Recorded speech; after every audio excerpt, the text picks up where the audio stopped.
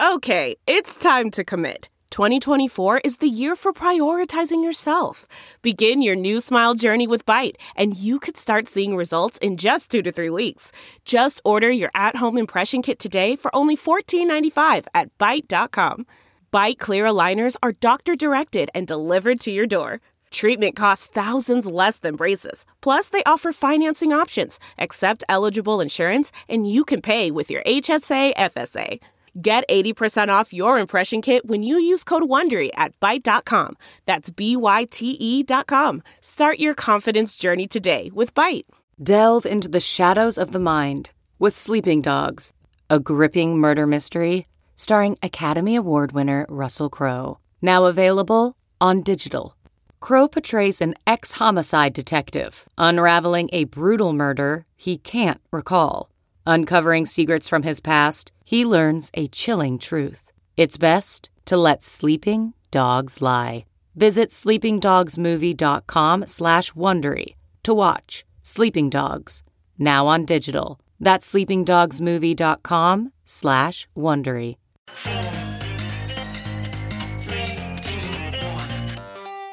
Welcome back to The Breakdown, an everyday analysis breaking down the most important stories in Bitcoin, crypto, and beyond.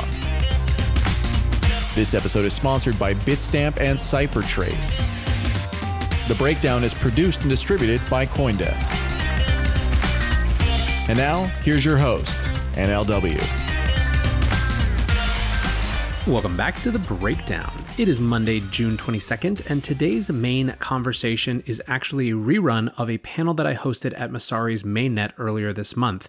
It was called Macro Investors Sound Off and features Ari Paul, Spencer Bogart, and David Nage, and gets into a lot of the big picture topics that relate to Bitcoin and the macro markets during these strange times. Before that, though, let's dive into the brief. First up on the brief was the fear of Libra fake news. What happened?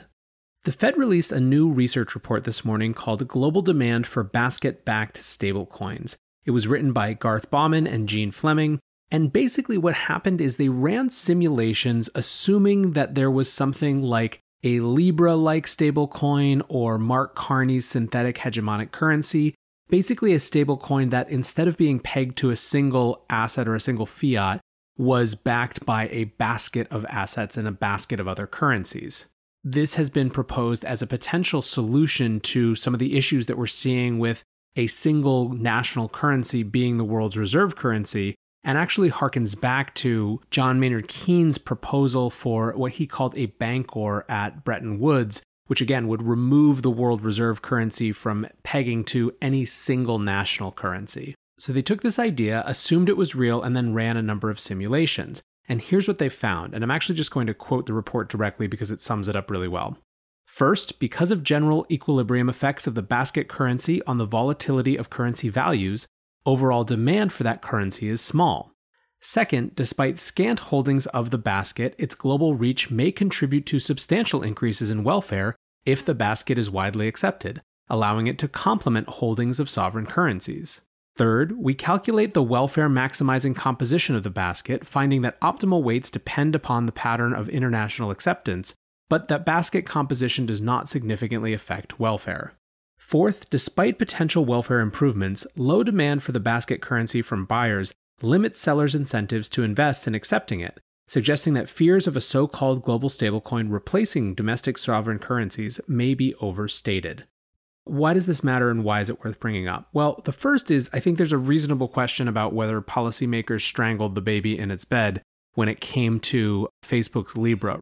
There was a huge immediate reaction to the whole concept, and I think that unfortunately two different things got lumped together. The first was the idea of a basket-based stablecoin in general. The second was Facebook as the originator of that idea, as the group or the company trying to bring that to market. Fear of Facebook is obviously tremendous, and especially in places like the US, Facebook has a lot of unresolved issues vis-a-vis Congress, so it was never really going to get out of the gate easily. But it is clear that this basket approach was one of the major sticking points, especially in the US, and we can tell that because they have subsequently changed their model to no longer have the basket of currencies approach. Still, the other part of why this matters and why it's worth talking about is that it is very clear that the Overton window on this idea is continuing to shift. We are having major important conversations in the key institutions of economic power about what the future of the reserve currency system around the world looks like. And that's a really interesting thing to note developments within. Speaking of that actually brings us to our second point on the brief, which is that the Italian Banking Association announced last week that its banks are willing to pilot a digital euro. The association is 700 plus Italian banking institutions, and effectively they expressed desire to speed up implementation of a digital euro that would be backed by the European Central Bank. And in addition to just saying that they would support this, they shared 10 considerations for what a digital euro might look like. So why is this interesting? Well, I think that this reflects an ongoing question of who within the European Union supports this type of digital euro experimentation and who doesn't. Earlier this year, we saw France send out a call for proposals for CBDC experiments. The Dutch Central Bank has announced that Netherlands is willing to trial something like a digital euro, similar to this announcement. On the other hand, Germany last year, the head of the German Central Bank warned that a CBDC could be destabilizing. So you're seeing these kind of interesting political fault lines, as with everything within the European Union and the Euro system in general. And so it's not clear exactly what's going to win out. But the fact that there continues to be this conversation, this call for experiments, and some of these nations are now more aggressively pushing to see a digital euro, I think makes it more of a relevant topic for that economic zone. And last up on the brief, let's bring this economic consideration back home to the US and talk about some conflicting signals in the US housing market. We got a report today that May home sales of previously owned homes dropped 9.7% in May. That's the lowest since 2010 and is more than 26.6% down year over year, which is actually the biggest slide year over year since February 2008. And the reason this matters is a couple things. First, obviously, this type of data is one of the most important economic signals that we have. Who's trying to buy and what are they trying to buy and what is it doing to prices and what does supply and demand look like? These are really important telling factors given how much a percentage of GDP and consumer expenditure things relating to housing are. Second, we are getting really mixed signals because at the same time as you're seeing these really, really poor numbers in terms of sales, you're also seeing mortgage applications surging, which would suggest, you would think, some confidence going forward. But then on the flip side, you also see current mortgages in forbearance, which had seen better than expected rates of continued repayment, actually start to see those repayments dip. So really the housing market is very conflicted and in terms of the signals that it's telling us. And that actually is a preview of the show for Wednesday. On Wednesday, I'm going to go deep on who I think has it right on the economy. Is it the bulls or is it the bears? And you won't want to miss that one. So if you haven't yet, now is a great time to subscribe. With that, let's flip over to the main topic. Macro investors sound off from the Messari Mainnet conference. That conversation with Ari Paul from Block Tower Capital, Spencer Bogart from Blockchain Capital, and David Nage from Arca is coming up right after a word from our sponsors.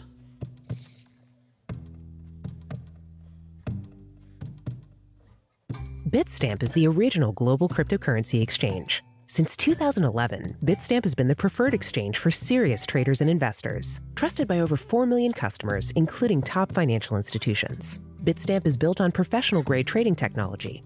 Their platform is powered by a NASDAQ matching engine, and their APIs are recognized as the best in the industry.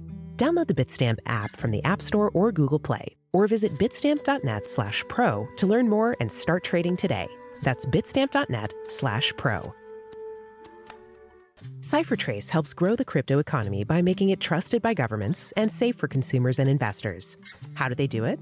By protecting VASPs, banks, and other financial institutions from crypto laundering risks while protecting user privacy. Years of research have created the world's best cryptocurrency intelligence with the best attribution and deepest token coverage. So if your virtual asset business isn't using CipherTrace to manage compliance risks, you should start now. Learn more at ciphertrace.com.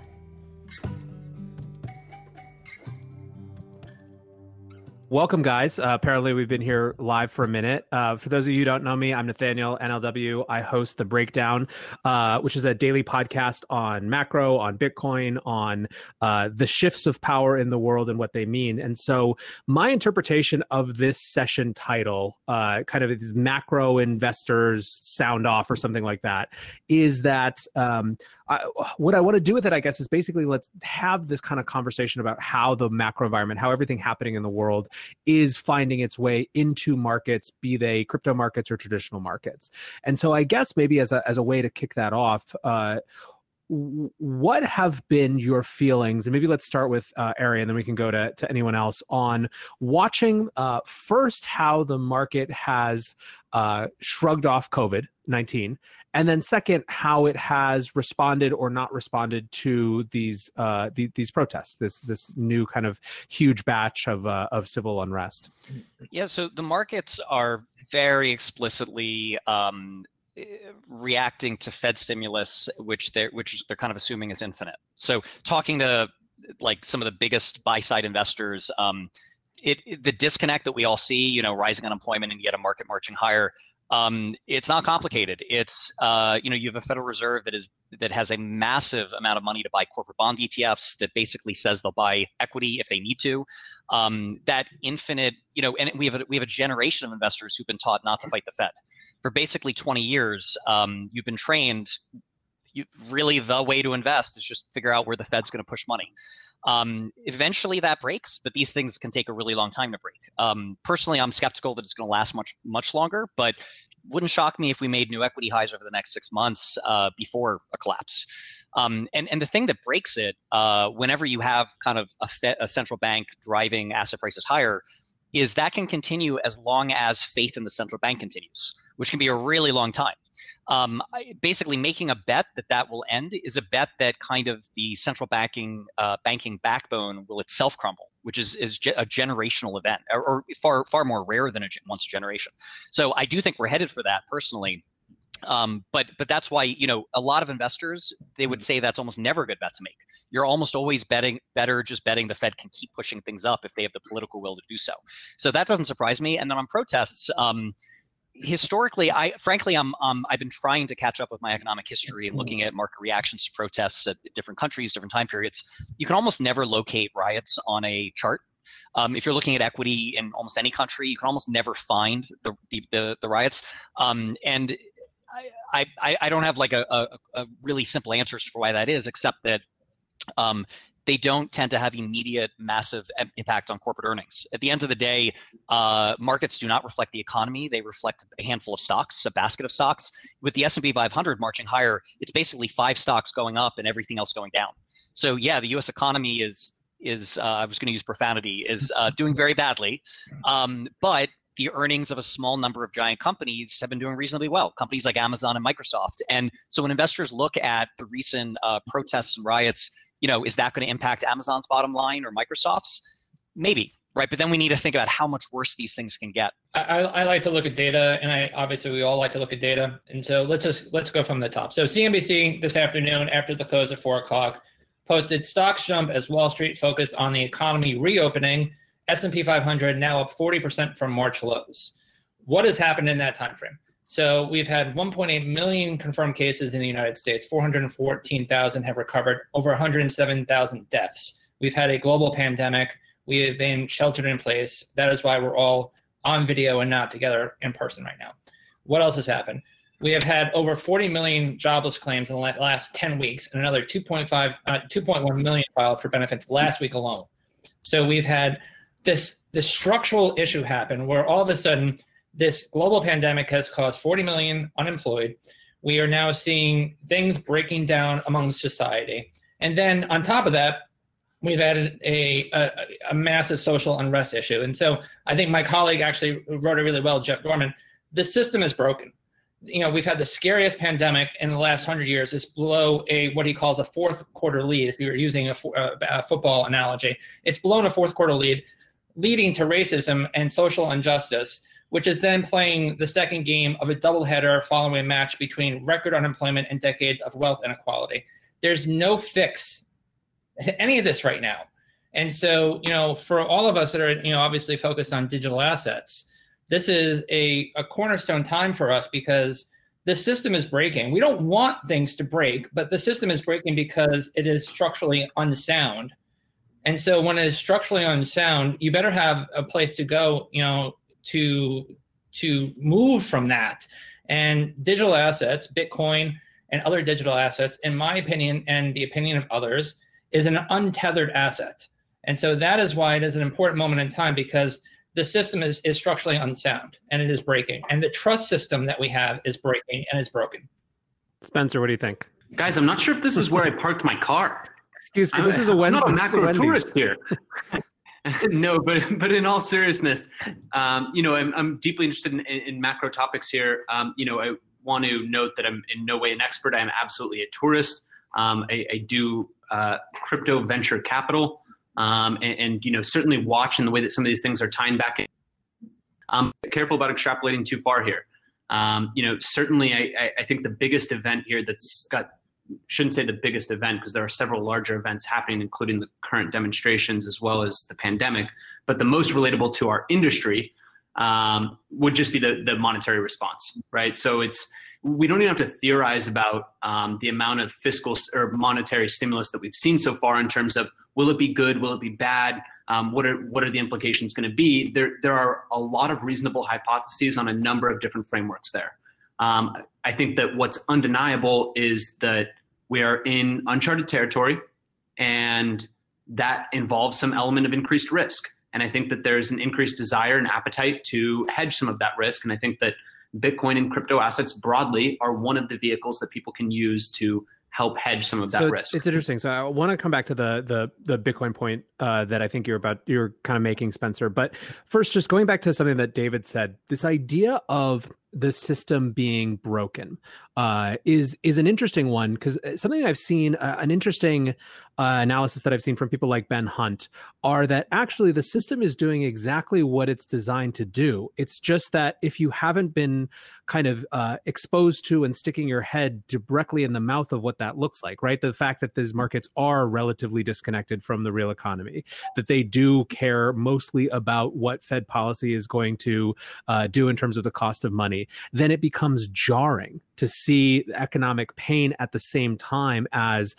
something that is effectively an asset price increase machine and or a political scorecard or utility just kind of laid so bare in front of you. And if that's the context, I think that part of what that contributes to is a narrative rupture that creates openness for something else. And so I guess my next question to you guys is, to put it bluntly, has there ever been a more significant narrative moment for Bitcoin specifically? I mean, digital assets more broadly, but I certainly, probably by the way that I'm asking the question, you can guess my answer, but I'll let whoever wants to jump in first on that one.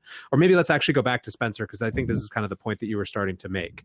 Yeah, sure. I'll jump in. I agree with the leading question that, I think in the last financial crisis of 2008, I was a very young trader and investor and thought, man, that's it. This is the end of the modern, fiat-based monetary system. We've laid bare the lie that Wall Street and the Treasury Department and the central bank kind of serve the country, and it's very clearly a Wall Street bailout.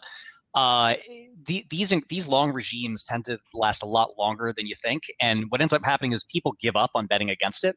So you had a generation of investors and traders that basically tried to short the dollar after 2008, that tried to bet that interest rates were to rise, that we'd get inflation. You had people looking at massive money printing in 2009, 10, 11, 12.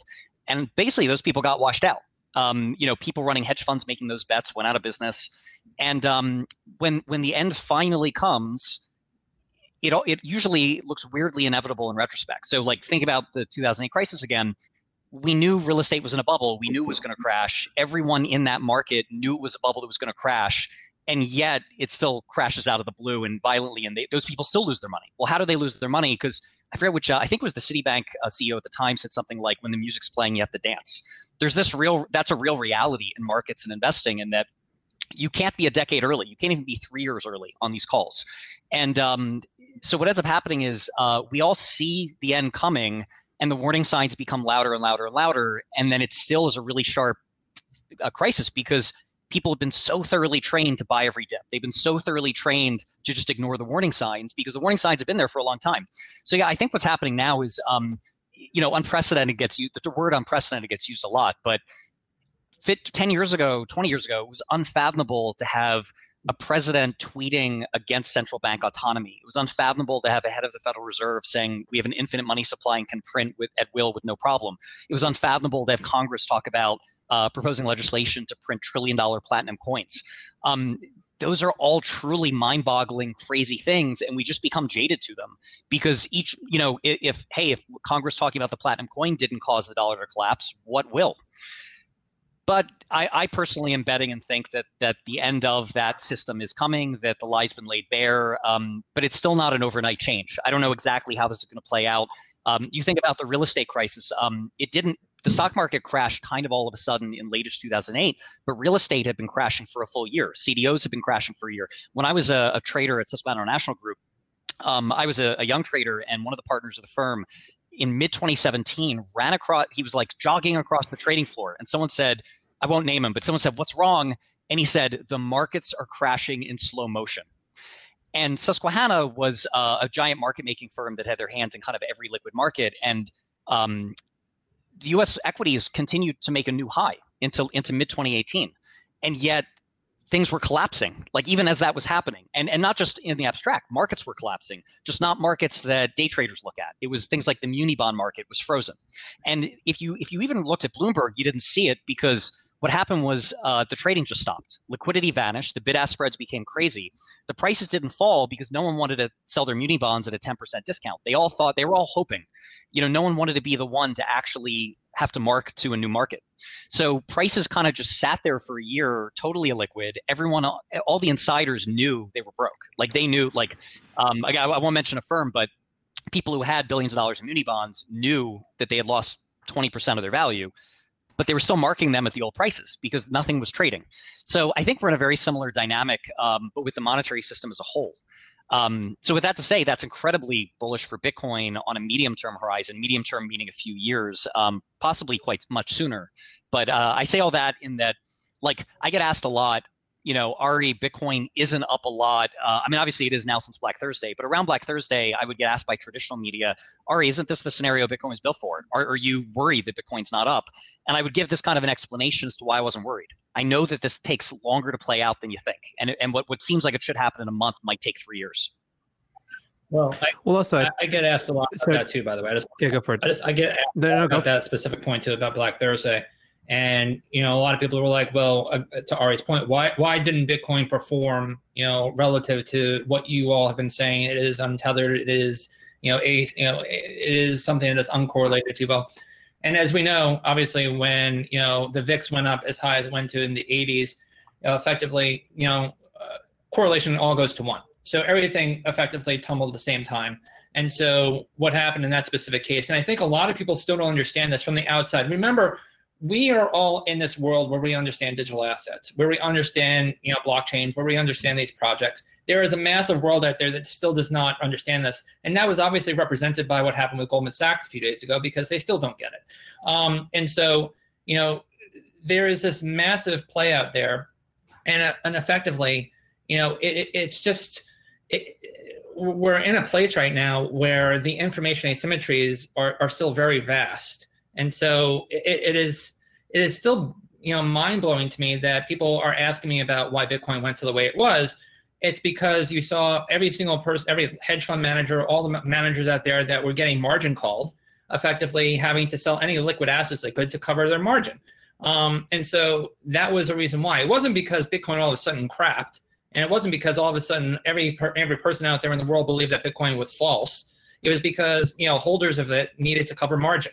And so it's actually really interesting. As I posted, CNBC, talked about the S&P rebound of 40%. If you look at the, Black Thursday, kind of recovery to now, Bitcoin has recovered 160%. And so, again, that is something that a lot of people aren't talking about because, again, there's this information asymmetry problem. Yeah, I think one of the things that is interesting is the disconnect between what timescale people are talking about when they're talking about relative asset performance, right? And, Ari, what you were effectively just saying is that we're at the end of some type of super cycle, or you posit that we're at the end of a super cycle. And when the music stops, as it inevitably will, you're not talking about kind of just a small shift. You're talking about a total reorganization of the way that we've designed markets. And that's why there's kind of, I think actually part of why, again, the question was leading from me and why I have such conviction of this moment and the narrative relevance of this moment has to do with the degree to which I'm watching people, the huge number of forces in society making it so laid bare, it's creating this vacuum into which people are trying to figure things out, right? And Bitcoin is one of the few things that actually exists as a credible alternative, right? And I think is particularly appealing to a different type of demographic. You're seeing this all over the place with who you're seeing get involved, and it's you obviously have the Paul Tudor Joneses of the financial world, but you're seeing CoinDesk had its consensus event the other day, and you have Michelle Phan, who's basically invented YouTube influencers and then built huge companies in the beauty space, talking about how the decentralization of beauty and fashion that came from YouTube is now the moment for the decentralization of finance and money is coming, and that's why she's so interested in Bitcoin and is invested in Lolly and these sort of things. And this isn't some fly-by-night random like kind of pop culture thing. There's a much more significant thing happening. So I just think it's the intensity of this moment, I think, is creating more opportunity for kind of people to become open to something different than what we've seen in the past. Have you guys, I guess maybe let's turn that into a question. Have you experienced that with professional contacts, with personal contacts, with the people who, have you gotten those text messages, or have you gotten, return emails from potential LPs that had, kind of left you at the door years ago or whatever, obviously without having to get into any specifics, but, or is it still kind of too in the middle of everything to see that sort of those changes? Yeah, I'll go ahead and jump in here. It's been surprising, some of the responses that I have seen from people that I didn't expect, honestly.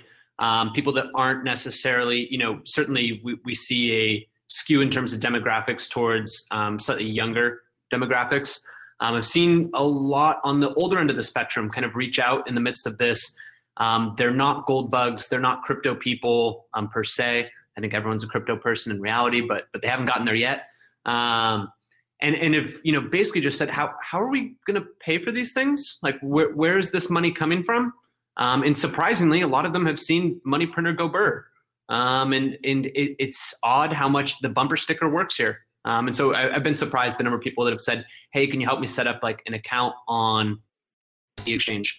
And particularly interesting was seeing a couple saying, hey, I'm looking to buy some for my kids. I'm just looking to set it aside. This is not going to be a huge portfolio allocation. I think this is important that I buy some and just set it aside for them. And that kind of caught me by surprise, because we're in this industry all the time. We're talking about it. Certainly I feel that way, but it surprised me when I see people from far outside, not even right on the fringe, kind of come in with those kind of comments. I will say, as many people know, I came from the family office world. And so I keep very deep connectivity there. And so, and I've said this publicly on Twitter, the Paul Tudor Jones letter reverberated more than anything in the last 3 or 4 years in my existence in this space. They read that letter. Many of them read that letter. They saw him on CNBC. It was a very, very well thought out, disciplined approach to exposure into this asset class, especially Bitcoin. Lorenzo Giorgiani, who is formerly the deputy director of the IMF, obviously co-authored that at Tudor Investment Corp. It was incredibly well thought out and disciplined in its approach. And so that in itself, in terms of hearing from people, hearing from potential LPs, hearing from investors out there, that really kind of resonated more than Bitcoin appreciation and price or anything else that's happening right now. Unfortunately, the way that most institutional asset managers, family offices, and others out there, they look at the cap table. And I talk about that in terms of, a typical direct investment in venture. They look at the cap table and they say, who else is on the cap table? Because they want to know who else is there. They want to know, who they can share ideas with, who they can share diligence with. And so it's the same type of approach that now that Paul Tudor Jones is on the cap table per se, that Rentech, Renaissance Technologies, is on the cap table. Those things are massively important for the overall interest and adoption of Bitcoin and the asset class more than anything in terms of the price right now. How much do you think, let's push on that just a little bit though.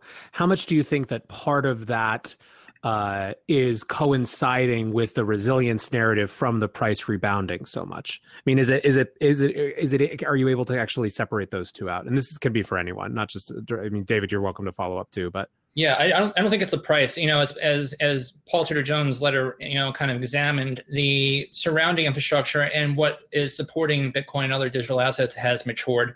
With the entry of Fidelity as a qualified custodian, of the entry of Coinbase, obviously with their custody programs, the institutionalization of this asset class has been rapidly approaching for the last 2 years. And so no longer can institutional investors say, okay, I get it, I just don't have the bandwidth. It's always been a bandwidth issue. They always like to say, I don't have the bandwidth for this. And that is obviously because it's too dangerous for me. I don't want to have anything associated with career risk right now. Now that career risk is dissipating, now that they see other institutional investors kind of programmatically getting into this, now that they see the institutionalization and the platforms available to do this, that bandwidth issue is kind of dissipating as well too. And so it's all kind of very lockstep. I think David nailed it. The only thing I can add is the interest that I saw was really tied to the money printer Gobert and Paul Tudor Jones, and I didn't see a pickup with the price rising. So I think, I don't want to just repeat David's well-articulated point about the career risk thing. David, I had a somewhat similar background. After SIG, I was at an endowment where, your number one priority is basically avoiding career risk and kind of being responsible and prudent. And I mean, what I can add to that. One thing I'll add is that one interest has always been stymied by infrastructure. And whenever I talk with crypto insiders, with kind of like developers, they're always skeptical about this because to them it's not that hard. Or some of them remember a time when running a Bitcoin node meant a command line, and that was the only way you could use Bitcoin, right? People from 2010, 2011, and they're like, "What are you talking about? Now your grandmother can use it." And your grandmother might be able to use it because your grandmother is okay using an iPhone app or a desktop wallet, but an institution is not. When you think about the challenges that a family office faces or just any institutional investor, one, it can't be any one individual who can control the keys. They have to have a administrative kind of control hierarchy, where usually it's like at an endowment, it's not like the CIO can just choose to move $2 billion. That goes through a whole series of checks and approvals. We still have a lot of work to do in the industry on security. We talk about like composability and DeFi, but even something we're now making inroads into prime brokerage, which I think is hugely important. But think about a family office or pension or hedge fund that, has State Street and Goldman as prime brokers. They can't yet do lending. They can't do borrowing, not in the way they're used to with a prime broker with counterparty risk. A lot of them can't onboard to the exchanges that have the most liquidity. They can't get on BitMEX or Binance, both because those exchanges won't allow them and because they don't trust those exchanges.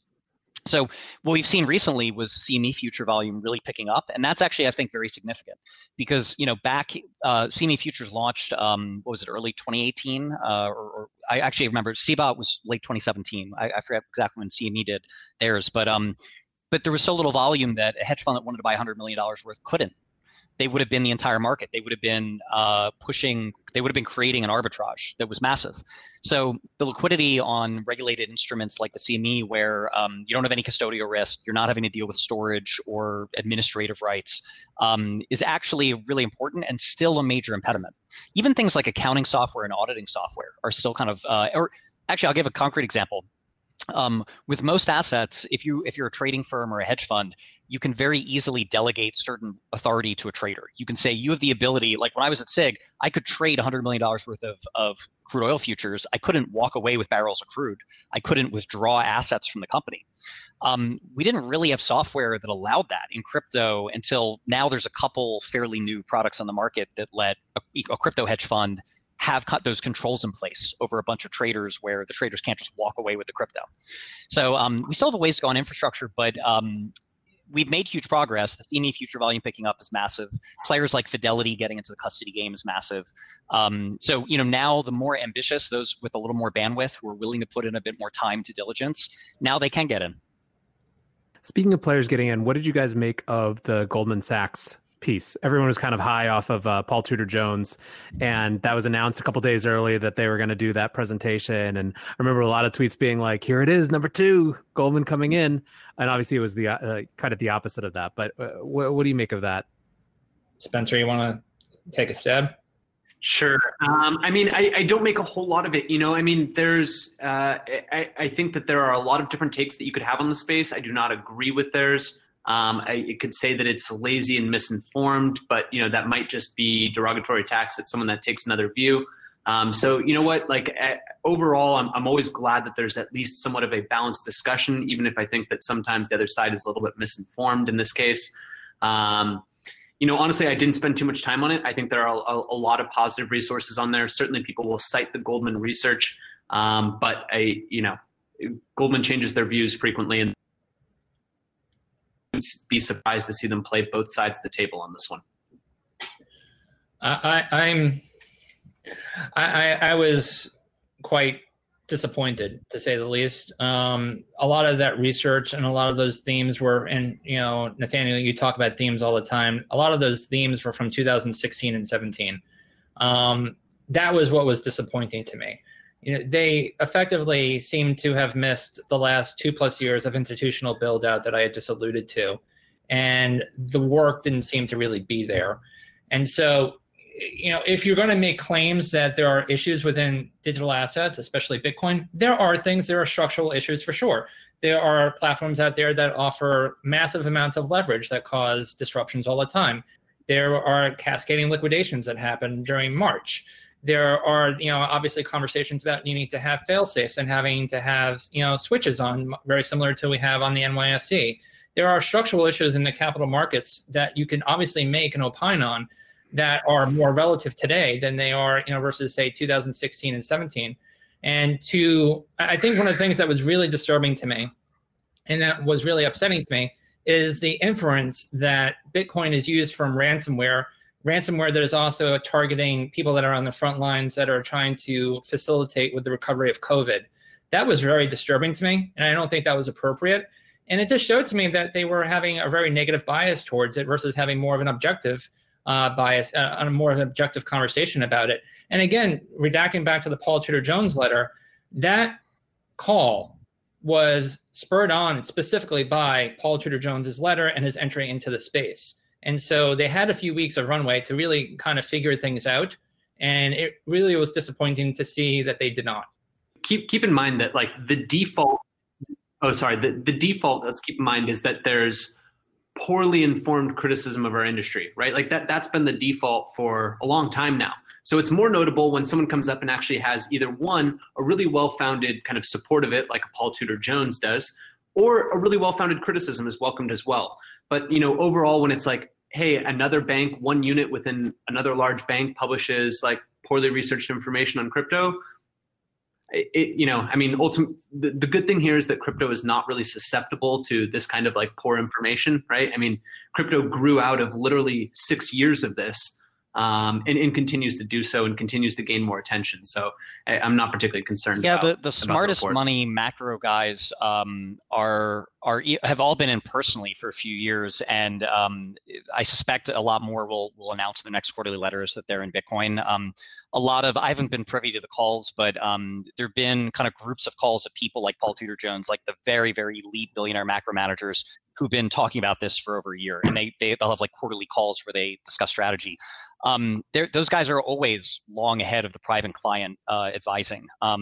It's a little disappointing in the short term in that if Goldman came out and told other clients to buy Bitcoin, that would certainly be bullish short term, but I don't view it as existentially worrying. There's just a pattern to adoption, right? It's it's not surprising to me that people over 60 generally get into crypto later than people who are under 30.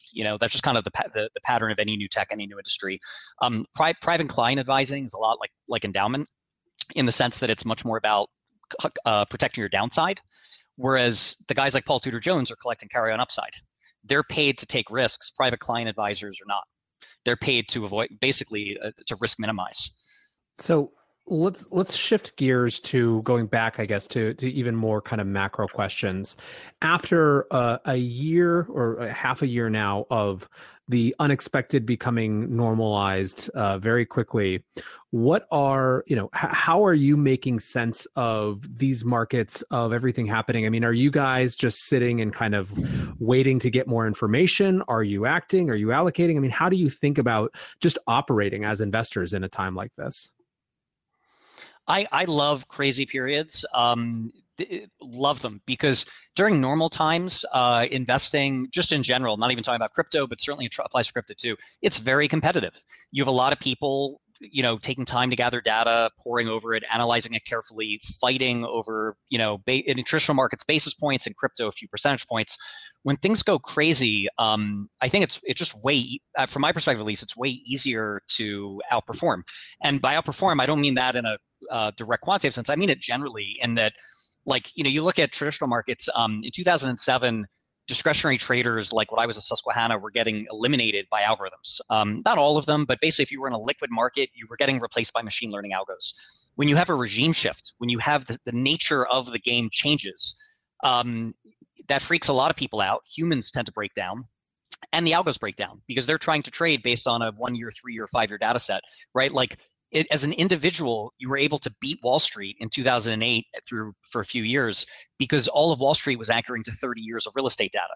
If you just applied a little bit of common sense and said, this actually is different. I can't, those quants, they might have PhDs, they might have teams of 100 quants pouring over 30 years of data to 8 decimal points. All of that's worthless when you have something that hasn't happened in 30 years. So Black Thursday, those times are incredibly exciting to me because you get to, it's less about extreme attention to detail and number crunching and do you have every last bit of data, and it's more about it's more about being cool, calm, and collected and applying common sense. And it's great because you have this little window where you can so clearly be greedy when others are fearful, and vice versa. Normally that takes a decade to play out, and it's often very tough. I'd say that with equities right now, are people greedy or are they fearful? It's not super obvious to me. It's a mix. I'm personally bearish on equities over a 5 year time frame, but it's not like I can say that everyone in the world is super bullish equities or vice versa. Whereas Black Thursday, basically no one, there were obviously people buying that night, but for very clear reasons, people were freaking out, right? Not just because they were fearful of the price, but because markets were breaking, because exchanges were breaking, because you had to worry, if OTC desks that had loans out didn't know if they were going to exist the next morning, they were still going to be solvent. So it's not that people suddenly became idiots. It's that these structural forces are invisible to a lot of retail traders. If you're an individual trading Bitcoin, you don't necessarily even see this stuff happening. As one other example, I was a treasury bond trader for a while, and treasury bonds are rehypothecated. So a prime broker will lend it out, and the same bond gets lent out and relent out and relent out a dozen times to the point that no one knows who actually has the bond. And every few months, this has gotten less and less frequent, but every few months, you'll have what's called a failure to deliver, where someone is owed a bond and another prime broker can't give it to them, because there was usually a minor administrative error somewhere down the line.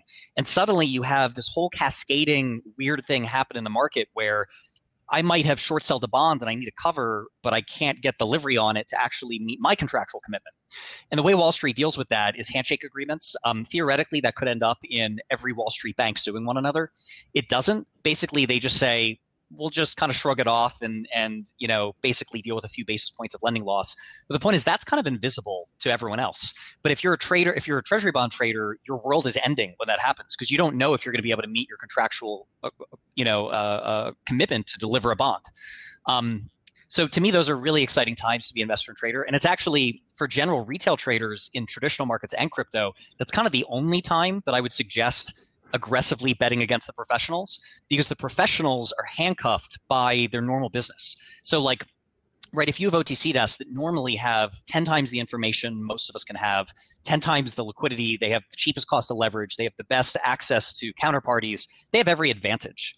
They're going to beat you in trading.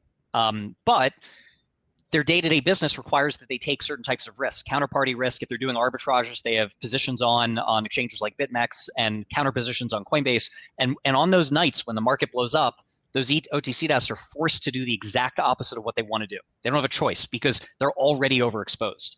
And if you have fresh money, if you have fresh capital, if you're a retail trader who doesn't have a bunch of giant arbitrage trades on, you can go onto Coinbase and buy Bitcoin at 4,000. And so you get this incredible edge. And the same was true in real estate and Wall Street generally in 2008. Same was true, crude oil just traded at negative $37. That actually wasn't easy to exploit as a retail trader, but just it's an example where every Wall Street crude oil trader, not all of them, but plenty of them who were forced to trade crude oil every day, they were buying it $2, at $1, $0, and they're getting margin called and liquidated negative 10. That was actually pretty hard to exploit as a retail trader because the contract was expiring. You couldn't have just bought crude oil negative 10. But the point is, you actually have kind of the luxury of not having to make a market like if you're an options market maker like I used to be, you're legally obligated to constantly make markets.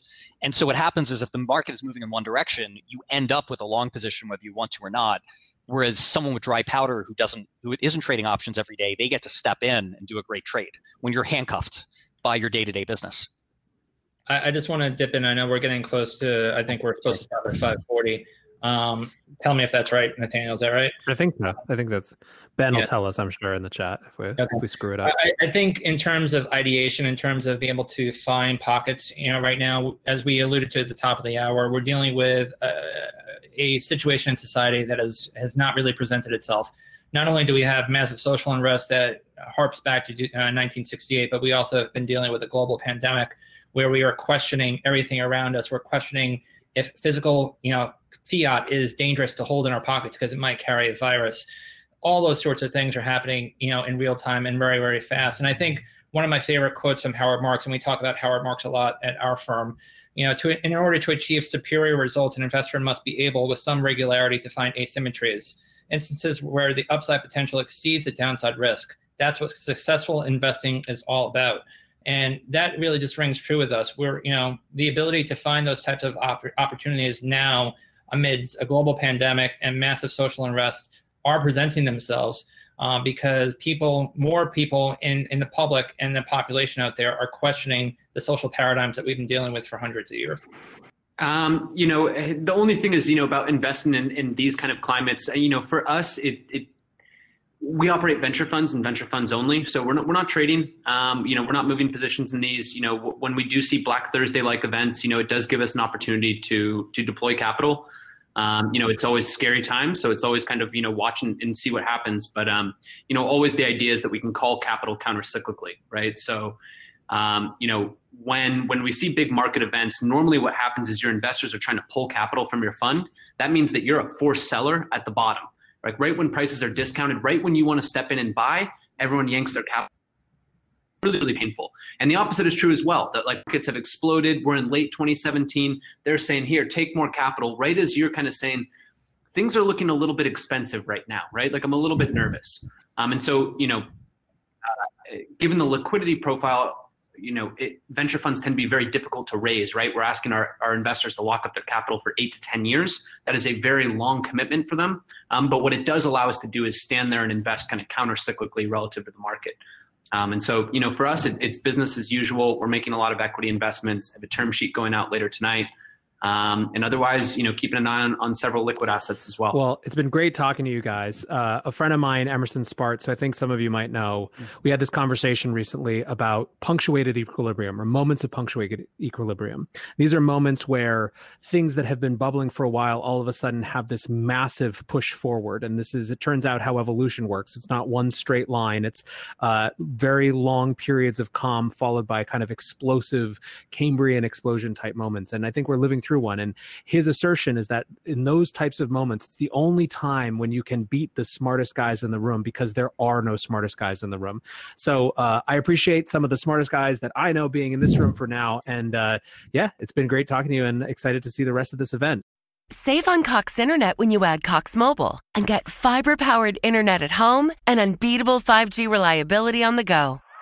So whether you're playing a game at home, yes, cool, or attending one live, you can do more without spending more. Learn how to save at cox.com/internet. Cox Internet is connected to the premises via coaxial cable. Cox Mobile runs on the network with unbeatable 5G reliability as measured by Ookla LLC in the U.S. 2H 2023. Results may vary, not an endorsement. Other restrictions apply.